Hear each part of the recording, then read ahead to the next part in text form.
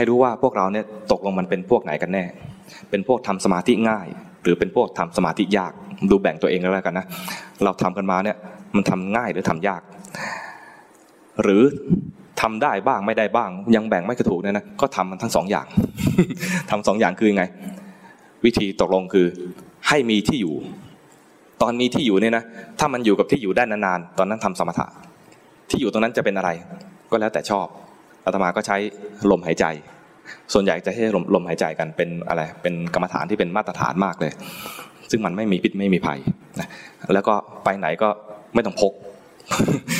ไม่ต้องเอาลมหายใจใส่กระเป๋าเดินทางมันอยู่กับตัวใช่ไหมจะไปไหนก็ไปได้ลมหายใจเข้าหายใจออกเนี่ยขอให้มันรู้ตามธรรมชาติตรงนั้นเองถ้าเราตัดสินใจไม่ได้ว่าเราเป็นพวกไหนก็แค่ว่าทำใจว่าให้มันมีที่อยู่ใช้กายที่กำลังหายใจเนี่ยเป็นที่อยู่หรือเห็นลมหายใจได้เป็นที่อยู่ภาษาพระให้เป็นภาษาหรูๆหน่อยก็เรียกว่าวิหารธรรมเคยได้ยินคำนี้ไหมวิหารธรรมคือให้มันมีที่อยู่จิตกับกายเนี่ยจริงๆมันผูกพันกันอยู่แล้วชีวิตนี้มันมีรูปธรรมกับนามธรรมใช่ไหมนามธรรมก็คือจิตซึ่งมันผูกพันกับรูปธรรมนี้อยู่ซึ่งเป็นร่างกายนี่เป็นเหมือนบ้านของจิตอยู่แล้วถ้าเราเริ่มต้นด้วยการทำกรรมฐานแบบดูข้างนอกดูแสงดูสี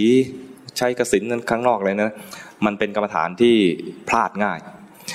ถ้าเราเริ่มต้นด้วยการเอาในร่างกายเนี่ยเป็นที่อยู่ขึ้นมาเนี่ยจะเป็นกรรมฐานที่มันพลาดยากขึ้นมานิดหนึ่งมันพลาดได้เหมือนกันนะแต่ว่ามันแก้ง่ายใช้ลมหายใจเป็นที่อยู่เบื้องต้นนี่ก็คือถ้าคนทำสมถะเก่งพอจับลมหายใจปุ๊บมันจะได้สมาธิจากการดูลมหายใจก็ได้อานาปานสติได้ปฐมฌานได้ทุติยฌานจิตสงบมีการวิตกมีวิจารจิตคลอเคลียอยู่ลมหายใจเกิดปิติสุขเอกคตาขึ้นมาก็ได้อยู่ในเส้นทางของใช้สมาธิอบรมปัญญาคือทำสมาธิขึ้นมาก่อนส่วนคนที่ทำแล้วมันวอกแวกจมูกมันจิตจับไม่ได้ไหลไปเรื่อยนะจับไม่ติดมันเกี่ยวป่ะไม่เกี่ยวเนี่ยจิตจับลมหายใจไม่ได้ชอบคิดชอบนึกไปเรื่อยๆเนี่ยนะพอมันคิดนึกคือมันฟุ้งซ่านหรืออีกอย่างหนึ่งก็คือมันเผลอตอนรู้ลมหายใจคือมันอยู่บ้านตอนเผลอไปมันออกจากบ้านเราก็แค่รู้ว่ามันมีการรู้ตัวบ้างเผลอไปบ้างตอนรู้ว่าเผลอดีมากเลยรู้ว่าเผลอเนี่ยดีมากตรงที่ว่ามันมีการเรียนรู้ว่าจิตมันทำงานยังไงจิตมันมีการทำงานคือมีการหยิบจับอารมณ์อื่นๆนอกจากลมหายใจขึ้นมาความเผลอที่เกิดขึ้น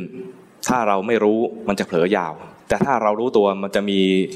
ตัวที่ดีขึ้นมาคือมีกุศลคือสติรู้ว่าเมื่อกี้จิตมีความเผลอเกิดขึ้นแล้วพอรู้แล้วอยากให้มันหายไปเฉยๆกลับมาเริ่มต้นใหม่ภาษาครูบาอาจารย์ท่านหนึ่งคืออาจารย์สุรวัตรเคยได้ยินชื่อไหมอาจารย์สุรวัตรเนี่ยจะใช้คำว่านับหนึ่งก็คือว่าเริ่มต้นก็คือเริ่มต้นจากการดูลมหายใจแล้วพอมันเผลอไปให้รู้ทันแล้วกลับมานับหนึ่งใหม่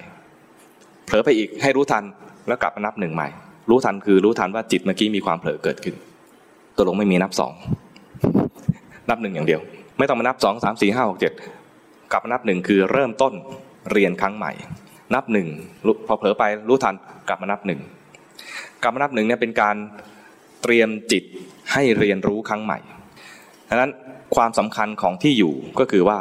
เมื่อรู้ว่ามีอะไรเกิดขึ้นกับจิตให้กลับมาและก่อนจะทำอะไรก็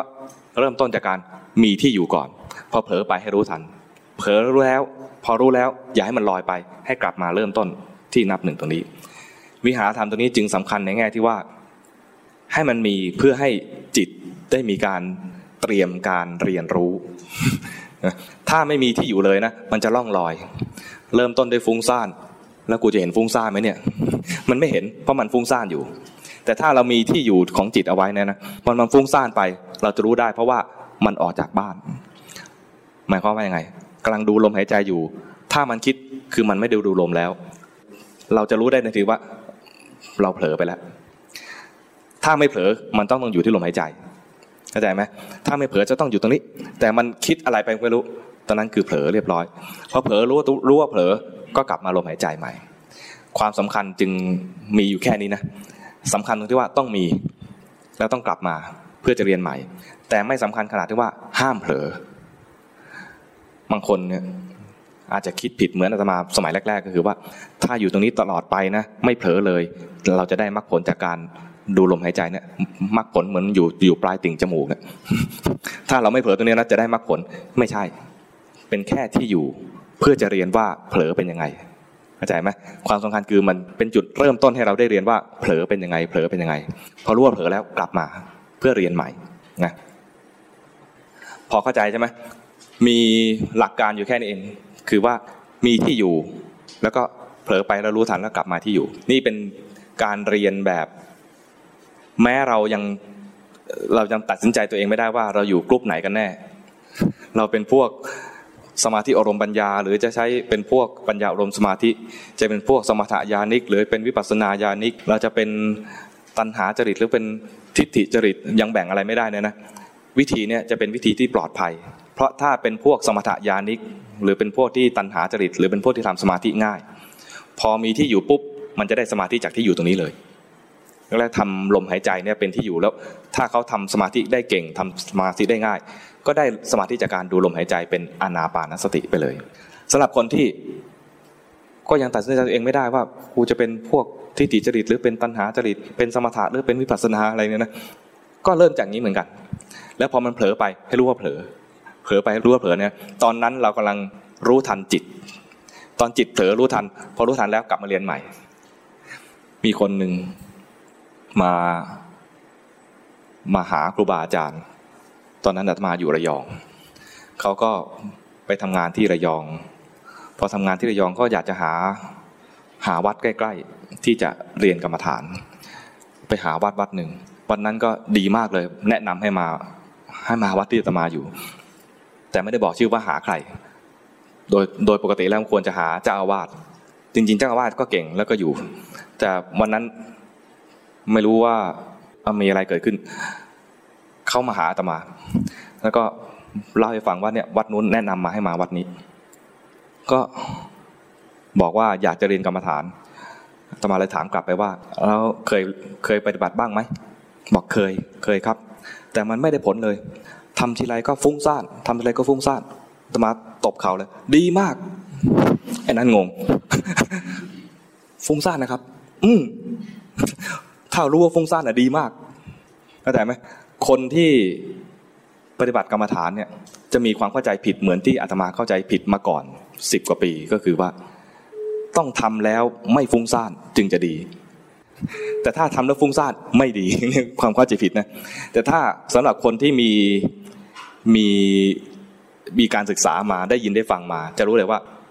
สงบก็ดีไม่สงบก็ดีขอให้รู้สงบแล้วรู้ว่าสงบดีสงบแล้วไม่รู้ว่าสงบไม่ดีเข้าใจไหมฟุ้งซ่านแล้วรู้ว่าฟุ้งซ่านน่ะดีฟุ้งซ่านแล้วไม่รู้ฟุ้งซ่านนี่เลวมาก แย่มากแย่กว่าไอ้พวกสงบแล้วไม่รู้ตัว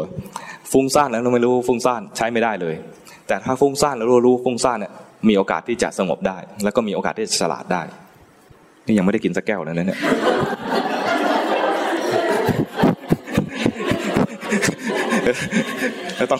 ต้องรีบกินก่อนเดี๋ยวจะมีแก้วที่5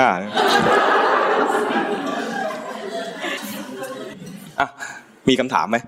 นี่เป็นการตัดอะไรตัดเวลาเพื่อไม่มีเวลาดื่มน้ำบ้าง